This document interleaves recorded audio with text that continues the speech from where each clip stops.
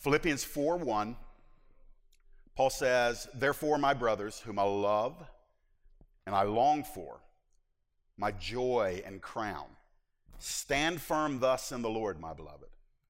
I entreat Euodia and I entreat Syntyche," those are two women in the church, "to agree in the Lord. Yes, I ask you also, true companion, help these women who have labored side by side with me in the gospel together, with Clement and the rest of my fellow workers whose names are in the book of life. Rejoice in the Lord always. Again, I will say, rejoice. Let your reasonableness be known to everyone.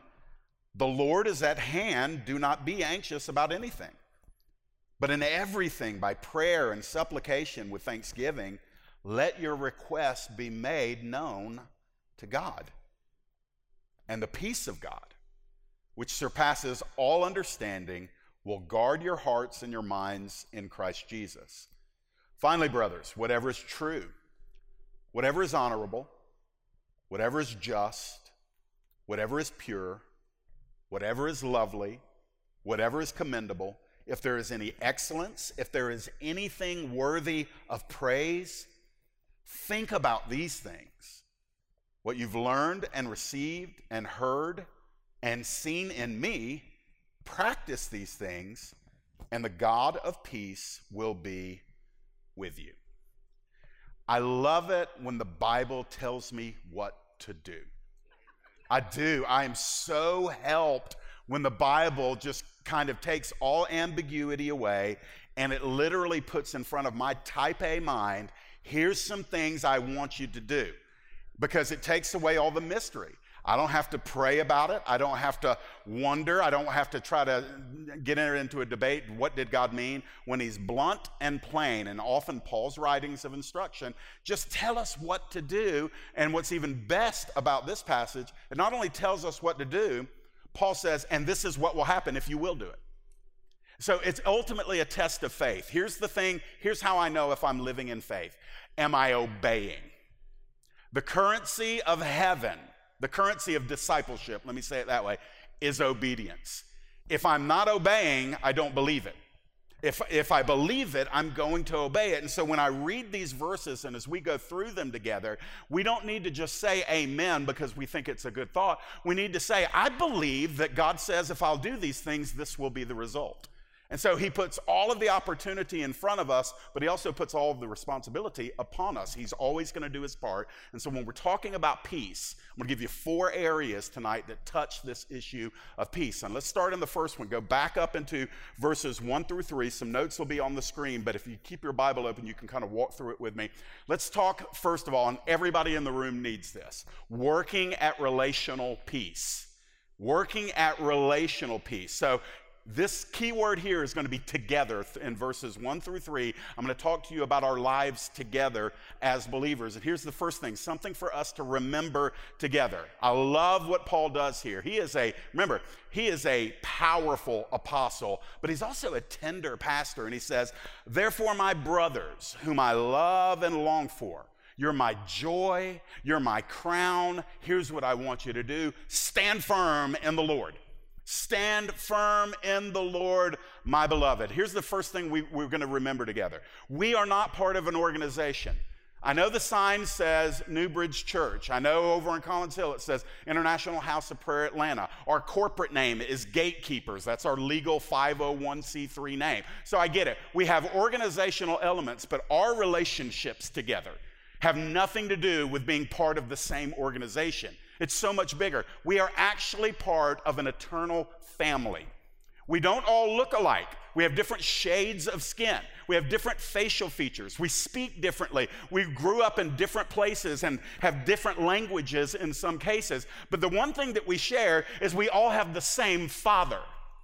And because we all have the same Father, we are spiritual siblings right here and right now, and that will never, ever change. Jesus Christ has brought us unto the Father, whereas we were once children of the enemy. We were literally enemies because we were children of the devil. Jesus actually taught that. But when we were redeemed and forgiven and saved, we were brought into God's family. We were translated from a kingdom of darkness, placed into a kingdom of light. We were taken away from our orphanhood and brought in as sons and daughters of God. So Paul refers to them, and it's in the masculine here, but it doesn't leave the women out. He says, my brothers, I long for you. I love you. I rejoice over you. You are my crown, and I want you to stand firm together in the Lord. And then he adds it again. He says, I want you to do this, my beloved. Now, Paul's about to address a problem between two believers in the Philippian church, but before we even go there, I want us to remember that. If we will recognize we're not just people in the same room together, singing the same songs, sitting in the same temperature, some of which y'all think it's freezing, some of y'all think it's hot, but we're not just doing a Wednesday night together in a room in the same atmosphere. That we're actually eternally connected. We're brothers and sisters. And the same words that Paul spoke over the Philippian church, the Lord speaks over us. We are his beloved. He actually loves us and he longs for us. That's the pulse of Jesus's heart. He doesn't tolerate us. He doesn't just nod at us, acknowledging that we're here. He longs for us as a bride that he cannot wait to consummate and marry. He's longing for that. And he says, the one instruction that Paul gives, he's saying, I want you to stand firm in the Lord. Now, this is very important because what all of this is talking about in this first couple of verses is our relational harmony, the peace that God has called us to keep with one another. And so it is working at it sometimes, the only way that that gets done. And we are not to be in relational harmony based on our politics, based on our income, based on our personalities, based on our preferences, based on any of those lesser loyalties. We're never called to anchor our unity together in those things. We are called to make sure we remember that our unity and our brotherhood, our sisterhood, is anchored in the Lord himself. And so what we do is we look at all of the things that could potentially divide us and we put them on a lesser registry than the one who unites us. In other words, I'm going to do my best to have relational peace with you because Jesus really, really loves you. You're extra special to him. You're important to him, important enough that he gave his blood for, that the Father has chosen you from before the foundation of the world to be his son or his daughter. And because of that significance in the Lord, I am going to work at being at peace with you. So relational peace will, by the way, either accentuate or dilute your personal peace. There is a ramification of it. It's not just for the other person. Yes, it is unto the other person because you're esteeming others better than yourselves, as chapter number 2 taught us. But it is beyond that, that we literally experience either an elevation of personal peace or a diluting of our personal peace based on how we are engaging with our relationships with other believers. So what does that mean? Well, verse number 2. We see by these two women that weren't getting along, there's something for us to pursue together. Look at what Paul does. I want you to think about how awkward this would have been. Because this was a public letter. It was actually the church gathered together. Paul reads the letter. And in chapter 4, Paul says, Euodia, horrible name, Syntyche, worse name, I'm really asking you two to start getting along together. I'm paraphrasing there. Can you imagine, because like the church gathers, and you got Euodia over here on this side of the house church. And you got Syntyche kind of lingering over here, and there's a lot of people in between them. They haven't taught together in weeks. We have no idea what the problem is, but they're not speaking. Everybody in the church knows it, and it's been going on long enough for somebody to have written it in a letter in Philippi, send it all the way to Rome, where Paul reads it in jail. Then Paul writes a letter back, and it comes all the way back to Philippi. And so this wasn't that they got in an argument at lunch. This is a fracture of fellowship. And it's creating a fissure in the church. It's a spiritual problem in the church at Philippi. And so Paul doesn't get dramatic about it. He doesn't, make a big deal. We're not even told what the particulars are. It's probably something that could be easily remedied by them because he gave no instruction for who was right or who was wrong, but he says the exact same thing to both of them. He puts the onus on both of the women, and he says this, I want you to agree in the Lord. There's that phrase again, in the Lord.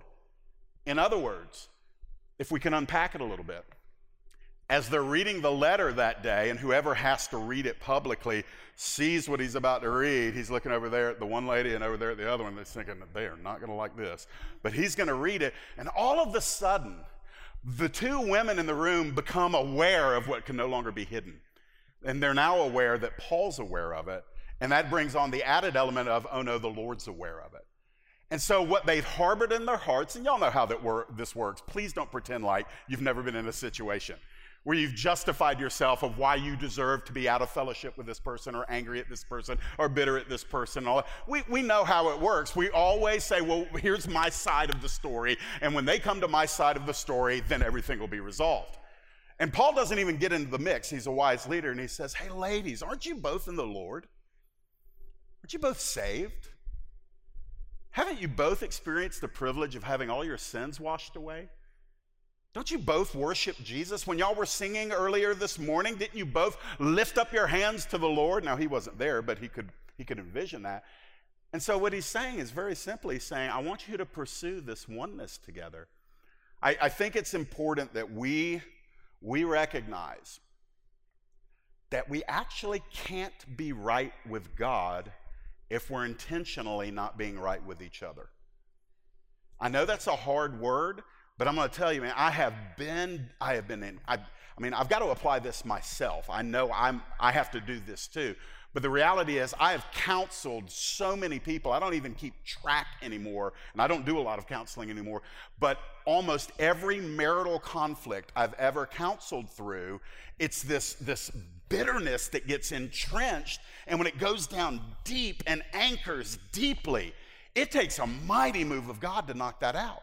And if it's outside of a marriage, it's just in relationships, brothers and sisters in the same physical family, or people that shared a portion of a ministry together, whatever it looks like, it comes to this place where somebody's got to say, for the glory of Jesus, I'm going to do this in the Lord. I'm going to humble myself. I'm going to go low because I value the person more than I value my position. And so what happens in those moments is there's the opportunity for restoration. Now, just very carefully here, and I've got to move forward. You can do forgiveness all by yourself. So if you're in a conflict with somebody, you don't need their help for you to forgive them, and you're commanded to forgive them. But it does take both parties coming into agreement for restoration to occur. And you can't do that if they're not willing, but you have to do your part. And what Paul does here is he says to both the ladies, calls them out, man. Euodia, Syntyche. By the way, if you're having twins next year, no. Those are not the names for you. He says, I'm entreating you. I'm not commanding. He's not being forceful. He's saying, come on, this is reasonable. He says, just agree with each other in the Lord. You know, we don't have to agree on every subject together, but we have to find our greater unity in the Lord. When persecution hits regions in other parts of the world, let me tell you what they don't do. Let's just say ISIS is moving into a Syrian region that's full of Christians. And as ISIS moves in and threats of death and destruction are coming in, the Christians there don't say, we've got to flee the town. Hey, are you Presbyterian? Are you Baptist? Are you Spirit-filled? Because that's who I... You don't do that. What takes the precedent there? What becomes vitally important is that is my brother, that is my sister, we must flee. We are together in the Lord. And I don't want to wait on persecution before I start magnifying this aspect that we need to pursue this together. And so I'm not above just being very practical here. If you're sideways with somebody right now in the body of Christ, just put your name where Paul is saying Euodia and Syntyche, just put your name and that person's name in there, and he's calling you both. Hey, come together in agreement in the Lord. And then I like verse number 3 because it's very practical. Here's something for us to guard together. Look at what Paul does. He's speaking to an unnamed person in the church who he calls true companion. It's an individual in that same church. He says, I ask you also, true companion, help these women. Help these women. And notice what he says, they've labored side by side with me in the gospel and with Clement and the rest of my fellow workers, and their names are in the book of life. I love this because sometimes you and the other person can't get it right. And listen, it requires somebody to come in and help. It requires mediation. Jesus would talk about this in Matthew 18. He's talking to us, okay, here's what you do when you've got a conflict with somebody. You go to that person, and if y'all can't work it out, then you bring somebody else with you. And if it can't be worked out there, then you have to tell it to the church. But there are actually steps. But for us, let's just say we're not the people in the conflict, but we know two people that are in Jesus together, and in a local assembly together, or in a family together, wherever, a ministry or a school or whatever. And we know that they're going in opposite directions, and nobody's dealing with the elephant in the room. And that tension lies in the room. Listen, I'm going to tell you something. When there is division among a handful of people, or even a couple of people, depending on how big the church or small the church is, you get a church of 100 people, and 2 of those 100 are at war with each other, it'll grieve and quench the Holy Spirit. And the Holy Spirit's like, oh, I see what y'all are doing. Y'all all know what's going on with these 2 beloved children of God, but y'all aren't helping them. And we like to keep going through the motions, but the Lord doesn't allow us to do that. And so at times, he's going to use you as a person of peace. Blessed are the peacemakers. So you actually have to humbly get involved in that and say, hey, I believe that if we can just get our eyes together on Jesus, that you two who have been at odds with each other, I love you, I know you love the Lord. That's what I always like to do. I like to point people back to the fact that, hey, we actually worship at the feet of the same Savior. We actually bow before the same throne. We actually have the same Holy Spirit. How in the world can we be at odds with each other without trying to come to a reasonable place where we say, okay, for the glory of Jesus, we're going to do whatever it takes so we can walk in harmony again. And there have been times in my life where I've had to have a third party come in and help me reconnect to somebody that I got divided from. And there's nothing wrong with that. Don't be ashamed. If you're going to be ashamed about anything, be ashamed that you're content to go another day without working on it. And I wouldn't even suggest being ashamed of that. I'm just saying be motivated that that won't be on your resume. Now, let's go a little bit further because you think these verses are tough. Get down into verses 4 through 7 with me, because moving from relational peace, let's talk about prioritizing emotional peace. I'm going to start out by saying this. Nobody here is a prisoner nor a slave to their emotions if you're saved. We're not. Now, there are times where we can't get out from under it and we just don't know what we're going to do, but I'm going to tell you, the feelings are never given the last word. The Holy Spirit in you always has the word of authority. And so, what do we do when maybe relational disharmony has now gotten in us and we're losing our emotional peace? We don't feel God. We don't feel rest. We don't feel the quietude that is supposed to be consistent with our abiding in Jesus. But we feel the chaos. We feel the fear. We fear the paranoia. We feel the insecurity. We feel that everybody's against us and nobody's for us. What do we do with that? Well, we need to do something, and Paul's going to help us a little bit here. First of all, this may feel unfair, especially if you're in the season like I just described. We've got to come to that place where we actually treasure joy in your soul. I need to treasure joy. I'm talking about the sense of joy and the activity of joy. Look at what Paul does. Tell me if has this ever hit you as, come on, man. Rejoice in the Lord when everything's going your way. Rejoice in the Lord when there's hundreds that have got your back. Rejoice in the Lord where everybody gets you, understands you, and loves you. It's not what he says. Rejoice in the Lord, you say it. Always. And as if we didn't get it, he says, again, I will say, rejoice. It is a command. We think, if we're not biblically enlightened on the issue, and sometimes it's convenient to want to think this, we think, well, joy is the expression I get when I feel it. And I say, well, what do we do with the command if we don't feel it?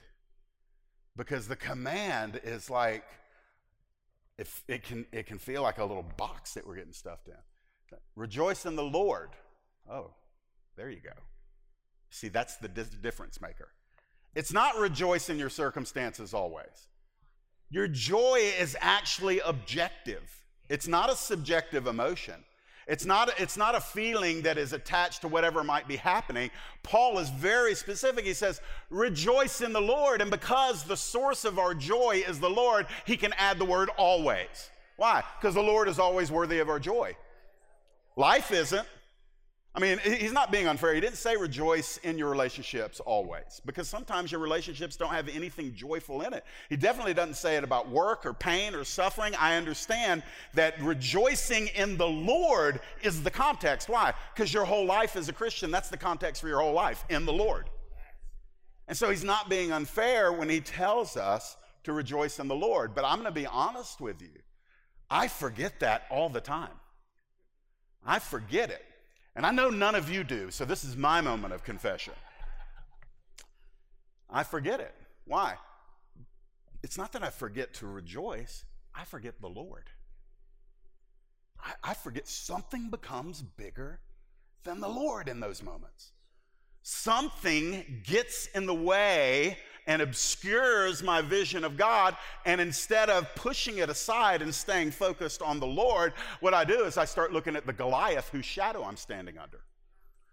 And listen, if we're all wired differently, but when something's in the way and something's eclipsing, what I want to do is I want to peek around and say, Lord, let me take care of this thing. When I get done with this thing, I'll be back rejoicing in you, but time out for a minute. And I put all of my energy and all my focus on the thing that is in between me and God. And guess what happens? I don't have any joy when that thing has my focus. And so when and forgive me for confessing / testifying, I'm hoping it's instructional, because I think that experience is common to a lot of people. But we're literally told, no, you actually may not be able to move that thing. And even if you can move it in an hour, it's still an hour that we forfeit joy because something else has our fixated attention. You say, well, Jeff, this just doesn't sound easy. You're right. It's not easy. Crucifying yourself is not easy. Dying to self, dying to circumstances, dying to your flesh, that is not easy, but it is required. And so let's go on, because there's actually one that's harder than this that's coming up in 2 verses. So aren't you glad you're here tonight? Amen, amen. So verse number 5. And again, remember, he's giving us instructions, and then he's going to tell us what the result is. Verse number 5 is the second instruction here, and I call it weaning yourself from agitation. I don't love the ESV translation here. It says, let your reasonableness be known to everyone. And I actually think the Lord is at hand is better affixed in verse number 6 rather than verse number 5, but I'll just roll with that. Let your reasonableness, it's a Greek word that means your mildness, your gentleness, your yieldedness, your easiness, your gentleness, your mildness. He says, allow that to be known to everybody. Listen, something's coming off of you all the time. We all give off something. Call it a spirit, call it a vibe, call it an aura. I don't care what you call it, but you know that when people walk in the room and you're there for a minute, and you know, sometimes you get what comes off of them immediately. And it can be positive or it can be negative. There are people that walk in the room and you're like, I don't know who that is, but I got to know that guy. Whatever's coming off of him, I like that. There's something on that guy. And it could be the opposite. It could be, ooh, that dude got in the room 10 minutes before his body walked in here. There is something coming off of him. Pride, arrogance, whatever it might be. So we're all giving off something. Well, what Paul's saying here is, you need to give off gentleness and yieldedness so that everybody knows it's on you. That's what he says. Look, let your reasonableness, your gentleness, your yieldedness be known to everyone. Why is that important? Because we're talking about peace. Remember, these aren't standalone verses. He's got 2 women in the church that are fighting, and he's got the rest of the church not doing anything to help them. And so what Paul is saying here, he's saying, hey, y'all are in the Lord. Y'all are in the Lord together. Y'all are saved. Y'all's names are written in the book of life together. Y'all are soldiers of the gospel. I didn't take time to break that down, but these women, Euodia and Syntyche, are described as fighting side by side with Paul and Clement and the rest of the workers in the gospel. It's actually a military picture. They're not in the fellowship hall baking casseroles. These women are warriors that have fought with Paul when he established that church, and now they're divided from each other. And Paul's saying, hey, listen, y'all need to be yielded. Y'all need to be gentle. Y'all need to be easy. And by the way, we can't cop out on that if that's not our personality. He's not appealing to their personality. He's appealing to their position with each other in the Lord. And so it's the kindness that Jesus gave off. Would we say Jesus is powerful or not powerful? It's a question. He's powerful. He's omnipotent. But he was also gentle. He was also yielded. He was also, as King James said it, meek and lowly. And yet nobody would look at Jesus and say he's got no power. Jesus totally owned his power. And so he wasn't going to worry about how he might be misunderstood if he was gentle and meek and mild. It wasn't going to take away a thing from his strength. And so when it comes to relationships, when we offer peace, we can receive peace. And then when we are offering and receiving peace, gentleness, yieldedness, there are some people who won't respond like in turn to you. When you give gentleness, there's some jokers out there that'll respond with aggression. There's some people out there that'll try to take advantage of that. But typically speaking, when your moderation, your gentleness is known to everybody, the kind of people that you want to do life with are going to be attracted to that, and it's actually going to bring glory to God. So the question for me, because this is not who I am. This is not who I am in my natural. I'm born for war. Conflict does not scare me. I often feel like I'm at my best in times of conflict, but what do you do when there's not a conflict? You have to cultivate a testimony that says, it's a gentle, peaceful, yielded Christian. And that's not going to happen by accident. It's literally commanded. You need to let it be known to everybody. Notice this. I'm going to put the end of verse number 5 and I'm going to attach it to verse number 6. Just in case you were wondering, there were no chapter or verse numbers in Scripture until about 1550. So the first, 1,500 years of church history, there were no chapter breaks or verse numbers. So just so you don't think I'm fooling with the Word of God, I'm just saying I disagree with the way they broke up this verse, because the Lord is at hand means the Lord is near. It's not necessarily referring to the Lord is coming back soon. He says the Lord is at hand. The next words are, don't be anxious about anything. So let's talk about refusing to nurture our anxiety. Do not be anxious about anything, but in everything, by prayer and supplication with thanksgiving, let your requests be made known unto God. Okay, all right. Help me, Jesus. Because I actually just read to you the most frequently ignored and disobeyed command in all the New Testament. Seriously, if we go after all of the big moral things, I'm not saying we shouldn't talk about biblical morality. We absolutely should.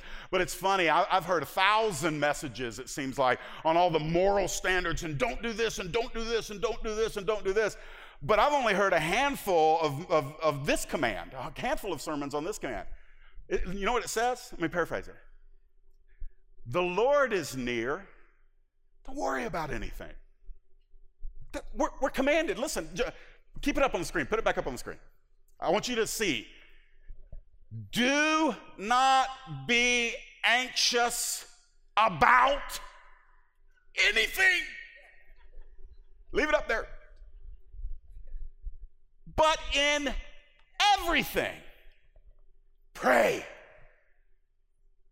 Bring your supplications. Give your thanks. And make all your requests, specifically what he's talking about, everything you're tempted to worry over, pray about it, pray about it, pray about it, put your request before the Lord, and then thank him, but don't worry about it anymore. Man, I love the Word of God, but that's not my favorite verse.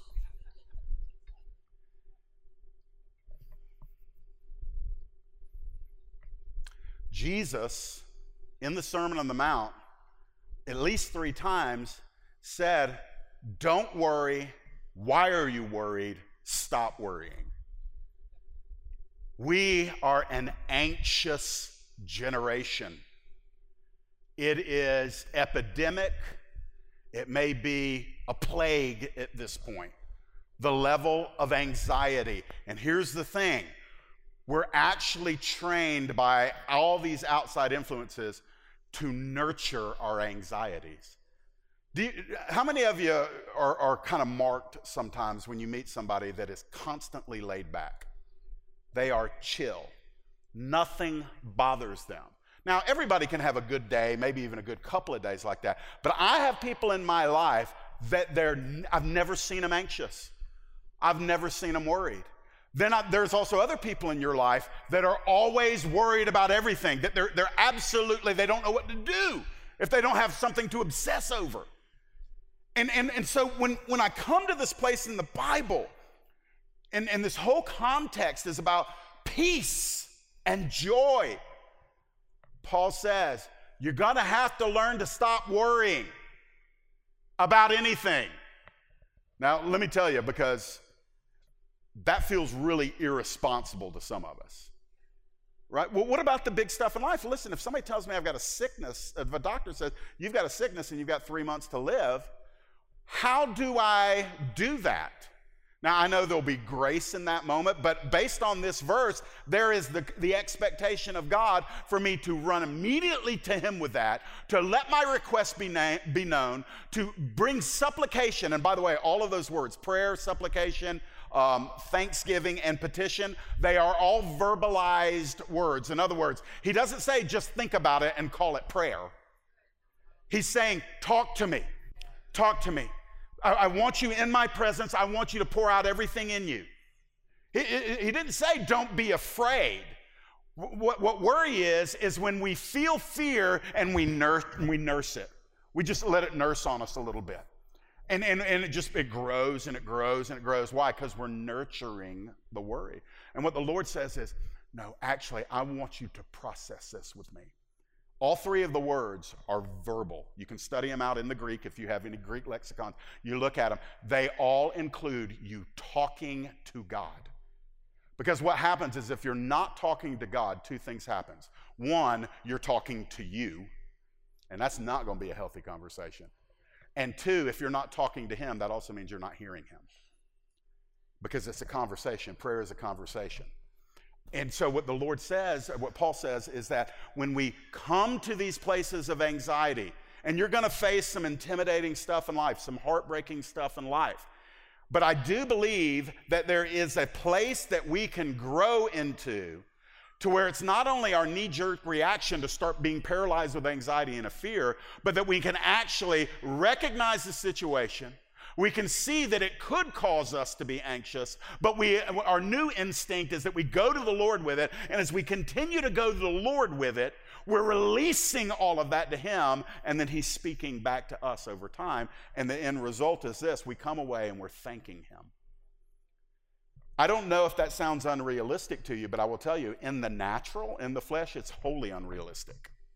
You cannot do this in the flesh, but you are not of the flesh. If you are in Christ, you are a person of the Spirit. So it's a totally reasonable command. Now, I'm not picking on people at all tonight that struggle with anxiety, but I'm gonna be bold with you here. You can't be okay with designating yourself a fearful and anxious person as a Christian. If that is your lot in life, if that's the way you're living, the Lord is inviting you to obey Philippians 4:6. And he catches your attention with this hardcore command. Don't worry over anything. But instead of worrying about things, come into my presence and say everything that you've got to say and take as long as you need to take and come back as often as is required. I will be here. And what's going to happen is in your processing to me, you're going to be able to hear me. Talking as if the Lord was speaking to us. He's saying, you're going to not only get to unload all of that stuff, but as you unload it and process it, and you're trusting me, I'm going to be instructing you. And the Lord always points us to himself. Because our tendency is, Jesus, I've got an MDiv, I have been to seminary, I've got a master's of divinity, I've been pastoring, I know all of the theology. None of that's helping me. He's like, yeah, I'm not asking you to trust in your theology. I'm asking you to come to me. And there's a big difference. We can run in all of our deepening theological circles in our mind, but if we're not opening our mouth and pouring out our complaint to the Lord, then it's not relational. And the more you keep it in your mind, the worst conversations I ever have in life are with me. I mean, I'm surprised y'all come to hear me preach. I'm always confessing how jacked up I am. It's not like this all the time, but I'm going to tell you, you get in a pinch sometimes, and if you're counseling yourself, it doesn't always end well. Sometimes you've just got to be quiet. And I'm talking about like self-talk, and you've just got to speak to the Lord. I didn't even mean to linger here this long, but I love the fact that the Lord's never in a hurry. And I don't have to word it in a way. He's not an English teacher saying, you didn't say that right. That was not the right way to say that. Sometimes, the Bible says, sometimes you've got groanings that can't even be articulated. And the Holy Spirit says, I know exactly what she's saying.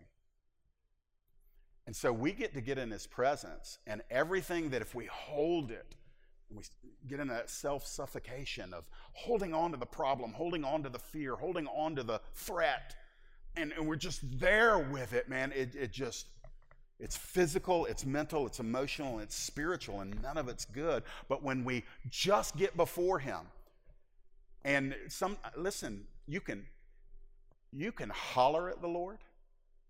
I know that offends the religious spirit in us. But are you kidding me? Have you read the Psalms? We read the Psalms as if they're all sweet, like little choir boys singing under the Lord. Some of those are like, when will you rouse yourself? When are you going to move? I like the imprecatory Psalms. Lord, kill him. Kill him. We would never pray that. Maybe that's why we stay victimized as long as we do. Because we don't feel like I don't want to say that.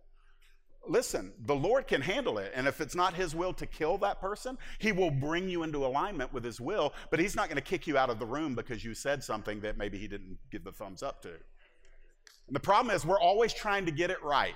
We're always trying to, make sure we say it right, because if we say it right, he's obligated to do what we want. Come on now. I got somebody back there helping me. I just think that he's a father who never runs out of patience with his kids, doesn't grade us on how we pray, and he already knows we're worried or afraid or threatened. Why should we pretend like we're not? And there's something in processing that before the Lord, and the Lord says, just keep talking. Come on. A little bit further. Come on. That's right. You're getting it out. Come on. Come on. And you've cast your cares upon the Lord. And when you've said all that you can say, there is a clarity that begins to come over the mind. And sometimes all he has to do is speak one word. And once you've gotten all the junk out of you, and sometimes it just takes an instant. I've experienced that. I've experienced where I'm just pouring out a big, nasty, old, stinky, hairy mess and just, and I put it before the Lord, and I get done, and my eyes are swollen because I've cried, and my throat is raw because I've yelled, and the Lord just kind of whispers one thing in the Spirit, and I'm like, that's it. And I can go in the strength of that for days or weeks, but not if I keep my mouth shut, and not if I nurture my anxiety. So verse number 7 tells you the effect of verses 4, 5, and 6. Remember, rejoice in the Lord, in the Lord, in the Lord, in the Lord. Rejoice in the Lord. Be mild and gentle, yielded. Let that be your spirit that everybody knows. The Lord is at hand. He's near you. Therefore, don't be anxious about anything, but pray and thank him. And let all of your requests be made known to him. And then verse 7, you'll receive a calmed heart. And the peace of God, which surpasses all understanding, will guard your heart and your mind in Christ Jesus. Cause and effect. This is where we find out if we really believe God. Because if we truly believe God, we will expect verse 7 to become a quality of our lives. What is it? That when we are in a situation that is threatening or frightening or overwhelming, and we do all these things, and when we're walking in a yieldedness and we're aware that the Lord is at hand, He's near, He's with, He's in, then what will happen as we continually live out this kind of life, God's peace will guard. It's a military term. It's a garrison. Picture 50 soldiers around your heart saying, ain't nothing going to get in here to knock this person down. Ain't nothing going to get in here to destroy. Except it's not a 50 soldier garrison. It's the Lord, and it's His peace. So because He's at hand, because you are communicating with Him and receiving from Him and refusing to nurture your anxiety, and when you start living in a pattern of this, God's peace keeps you. So when the same situation that threatened you a year ago finds you next year, guess what's happened? You're like, I've been here before. I got the peace of God on this thing. Why? Because you've matured. You've walked. You've grown. I don't think we need to undervalue the peace of God. It is Jesus is called the Prince of Peace. Jesus says, my peace I give to you, not like the world gives, but my peace I give to you. So it's part of your inheritance. And we can't be cool with living without that piece of inheritance being a reality. So now we're going to get down into verse 8 and 9, last two verses. And I'm gonna go after us here. And if I preach this right, if I preach it right tonight, it will at least make some of you mad. And if it goes, and it'll go on our media streams on TV. It's got to make a lot of people mad if I preach this right. And so if nobody gets offended at this, I've not done my job. What am I talking about? You and I taking ownership of our mental peace, our peace of mind. And Paul is going to say, if you want peace, I'm going to tell you what to give your mind to. Because your mind is the gate. Your mind is the gate. Whatever comes through that gate starts moving throughout the rest of your life. And your mind, my mind, I'm the only one who can open and shut that gate. And so here we go. I'm going to give you the command first. It's actually found at the end of verse 8, but let me give you the command. Think about these things. So I'm going to give you the command first, and then he's going to tell us what these things are. But very quickly, this denotes a constant thought process. This means, Jeff Lyle, you must intentionally give your mind to the things I'm about to say. And the context of it is, don't give your mind to things that don't fit in these categories. You with me? Y'all are like, I don't want to amen yet. I don't know where you're going with this thing. First of all, this is easy. Focus on that which is biblical. Where do I get that? Whatever is true. Think about whatever is true. The reason why I make this framed up in a biblical context is because the Word of God is true. The written Word of God is true. It is God's self-revelation. If you want to know God, He says, here, start reading my book. It's all about me. And so the Bible is filled with truth. There are true promises, true prophecies, true principles. There are true, did I say promises? There are true prohibitions. So when the Bible is teaching us and instructing us and bringing revelation to us, the context of it is truth. And if we know this book, we not only recognize what is true in the book, but by the book, we recognize what is true and not true all around us. It becomes the lens on the front of our minds by which we discern everything.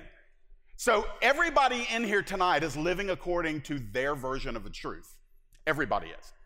There is something that drives our thoughts, that puts up our boundaries. that defines to us moral right and wrong, relational right and wrong, doctrinal right and wrong. And the Bible says, Paul says here, think about the things that are true.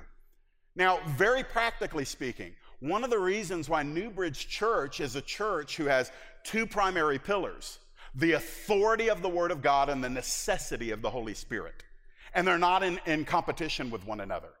They're actually sourced in the same throne room. And so the Word of God is to define what is true. Let me just go here. Now I'm going to save that one. I'm going to go there in a moment. Hold on. There is absolute truth. Millennials, Generation Y, hear me on this. There is absolute truth. There are eternal moral standards, eternal theological truths. There are some things that are wrong everywhere in the universe. Wherever you take this idea and put it, it's wrong because God says it's wrong. It doesn't matter how I feel about it. It doesn't matter who likes me because I stand in that truth or who dislikes me because I resist that truth. The reality is the Bible, the Word of God, is the self-revelation of the nature and the will and the ways of God, and it's true. I said, Jeff, who are you yelling at? Anybody that doesn't believe this. And I'm not doing it in anger. This is passion. You know, one of the signs of the end of the age is they will not endure sound doctrine. We are there. Man, don't give me all that Bible. I know what's right for me. I'm like, man, I love you too much to let you walk in that level of stupidity. You may feel it's right for you, but that's not new. There is a way which seems right unto a man, but the end thereof are the ways of death. And so it's our job, part of it, is to say, actually, this is true. Actually, that is not true. And then I am seeing here that it's on me to know what is true. There'll be nobody that'll be able to stand before the Lord and say, yeah, I didn't know that's what you said. And at least not for Westerners that have a Bible in their own language. You got to say, oh, you actually could have. You didn't want to. Because when you know what's true, you also know that you're accountable to it. So what do people do? They just like, yeah, I don't want to deal with the Bible. You're a Bible thumper and all that. Why would we not want to know what is true? I think the reason is that people love their darkness more than the light. And that's not original with me. The Son of God said that. People love their darkness more than the light. Paul would write to the church at Galatia, whatever makes manifest or makes visible, he says, it's light. Anything that shines truth is the light of God. We'll go a little bit further. Don't only focus on that which is biblical, what is true, but focus on that. Give your mind, think about those things that are superior. He says, whatever is true, whatever is honorable. See, this is where we start getting into, oh man, I really need to think through some things. The word honorable, I mean, literally the Greek word means think on those things that are reverent. Think on those things that are dignified. Think on those things that are noble. The Lord actually calls us to live as noble citizens of his kingdom. And this has some subjectivity to it. But I'm going to tell you, my guess is that there's a lot of things that we embrace as just kind of part of our culture. We say, well, we can't live with our heads in the sand. And, you know, we just kind of make excuses. But he's talking about what you give your mind to. Your mind. I can't help but to read these verses, and automatically my default is to go to the world of entertainment. And I'm thinking, there ain't a lot in the world of entertainment that is A, true, and B, honorable. And so, because we are, maybe not in this room, but this generation in this nation, we assume that entertainment is a primary part of our lives, that we have a right to be entertained, and we want more entertainment. And so the tendency for a lot of people is to just kind of lower the threshold. It's just like, well, I don't want to be a prude. I'm not a puritanical kind of old fogey or whatever. And hey, look, it's everywhere. I'm not doing it. So what if I'm watching it or listening to it? Well, this is what Paul says. You're actually giving your mind to it, and it touches you. It's not just outside of you. The gate is open, and when it walks through the gate, it goes somewhere into your life. And Paul's saying, you're going to keep your mind open to things. Think on those things that are honorable. And so I just leave that kind of with you to kind of work through. So whatever is true, which means conversely, don't give your mind to what is false. Don't give your mind to what is fallible or untrustworthy or imagined or made up. Whatever is honorable, don't give your mind to that which is shameful or twisted or foolish. He says, don't give your mind to that. Remember why he's saying this. He's saying, you want peace, right? You want the peace of Jesus in your life. Okay, I'm going to tell you. I'm going to help you here. Think about those things all the time. Put your mind on what's true, and then put your mind on what is honorable. And then he goes even further. Focus on that which is holy. Whatever is just, whatever is pure, whatever is lovely. So again, there are some things that may not be moral or immoral, but is it helping your level of consecration to the Lord?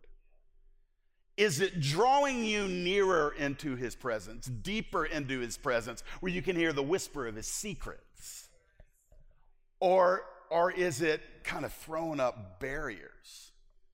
Is it just stuff that's, maybe you don't have a thou shalt or a thou shalt not on it, but is it just? Is it right or righteous with God? Is it morally pure? I'm not going to avoid this. I'm not going to be so vague here that everybody says, well, he didn't really say. Let me be, and I'm going to give you the context. Does anybody know where I'm about to go? So I'm going to give you the context of this. I don't know what you watch and what you don't watch. But the Game of Thrones thing, I've never seen it, but I know all about it. And so a friend of mine had posted something online because she didn't know what it was about, and I'm her friend, and so I'm just saying, hey, no. You don't want to go there. And I had no idea that her Facebook post was going to get hijacked. And it became this 50 comment section. And if you're not familiar with the show, it's just gratuitous violence, sex, nudity. And for the sake of younger ears, I'm not going to say much more than that. It is pornography. And Christians call it entertainment. Now, I'm going to be very bold here. I don't even have to wonder. There is no way in heaven that God says, yeah, that's morally neutral. It is defiling. It is wholly, W-H-O-L-L-Y, wholly inappropriate. And if you think you can watch that and it not affect your spirit, you've been deceived. So I'm not trying to, because I don't know who does or who doesn't in here. I'm just going to go ahead and be one guy that's not ashamed to say, don't come in on Sunday and lift holy hands to the Lord when Saturday night you were watching orgy and rape scenes. Repent and then come in. Now, and again, I'm not trying to be judgmental, but listen, when where we've now reached a place in the church where we're saying, it's a big deal. It's a little entertainment. It's got a great storyline. The devil doesn't mind weaving in an interesting storyline as long as he can get through the gates of your mind with all the other stuff. And I'm going to tell you, you can't come out immune. There's no immunity. You cannot have that. Oh, man, thank you, Lord, that there's only 6 minutes left. Listen, I'm going to strengthen it. There is demonic activity attached to those images. There's demons all over that stuff. And when it comes in, it's coming into your mind in the chariots of the demonic realm. And they don't mind just kind of sitting quiet for a little bit. And then they ambush your mind the next time you go in to pray, and you can't quit thinking about what you saw. Do you think that's just your mind? It is. Your mind is the vehicle through which you are sensing those things, but it is the activity of the demonic realm. So I'm going to leave that with you. Paul just said this: give your mind to things that are pure and lovely. And there's nothing pure or lovely with that kind of entertainment. It shouldn't be entertaining at all. It ought to absolutely cause us to catch our breath. Last thing, focus on that which is worthy. He says, whatever's commendable, whatever's praiseworthy, if there's any excellence, if there's anything worthy of praise, go ahead and give your mind to that. And again, the Greek verb tense is keep your mind. It's a continual thing. It's a present tense verb. Always think about these things. Always think about these things. Your mind is never in neutral. Even when we're asleep. Isn't that crazy? When we're not actively thinking, our brain is having, 4K ultra projection into our being. Our brains never stop while we're living. And so our mind is always going, and our minds rehearse in our sleep what we've lit in the gate while we're awake. And so if we will think on those things that are commendable, even our dreams and our mind and our thoughts while we're asleep, even our dreams can glorify God. They can be vehicles through which God speaks to us. And Paul says if there's any excellence and if it can be commended, that to me, that helps. Let me just shut my thing. Verse number 9 will have to be for a different day. Verse number 9 at the end of it, he just says this. He says, the God of peace will be with you. Earlier he said the peace of God. But when he moves from the peace of God, something from God, to God himself being with you. It speaks of fellowship. It speaks of intimacy. It speaks of nearness. It speaks of proximity. R.T. Kendall's book, I've recommended it. I'm going to recommend it again. The Sensitivity of the Spirit. Read that book. It'll change the way you think about your interaction with the Holy Spirit. Has very little to do with gifts of the Spirit. Has everything to do with the presence of the Holy Spirit and what grieves him, what quenches him. R.T. Kendall pictures the Holy Spirit as a dove, and he tells us about doves in the natural, how the slightest thing can send them aflight. And he says, Christians underestimate what sends the Spirit away, what causes the dove to lift off in flight. He says we underestimate it. But if we will give our hearts and our minds to those things that are good, the Holy Spirit says, this is a place I can call home.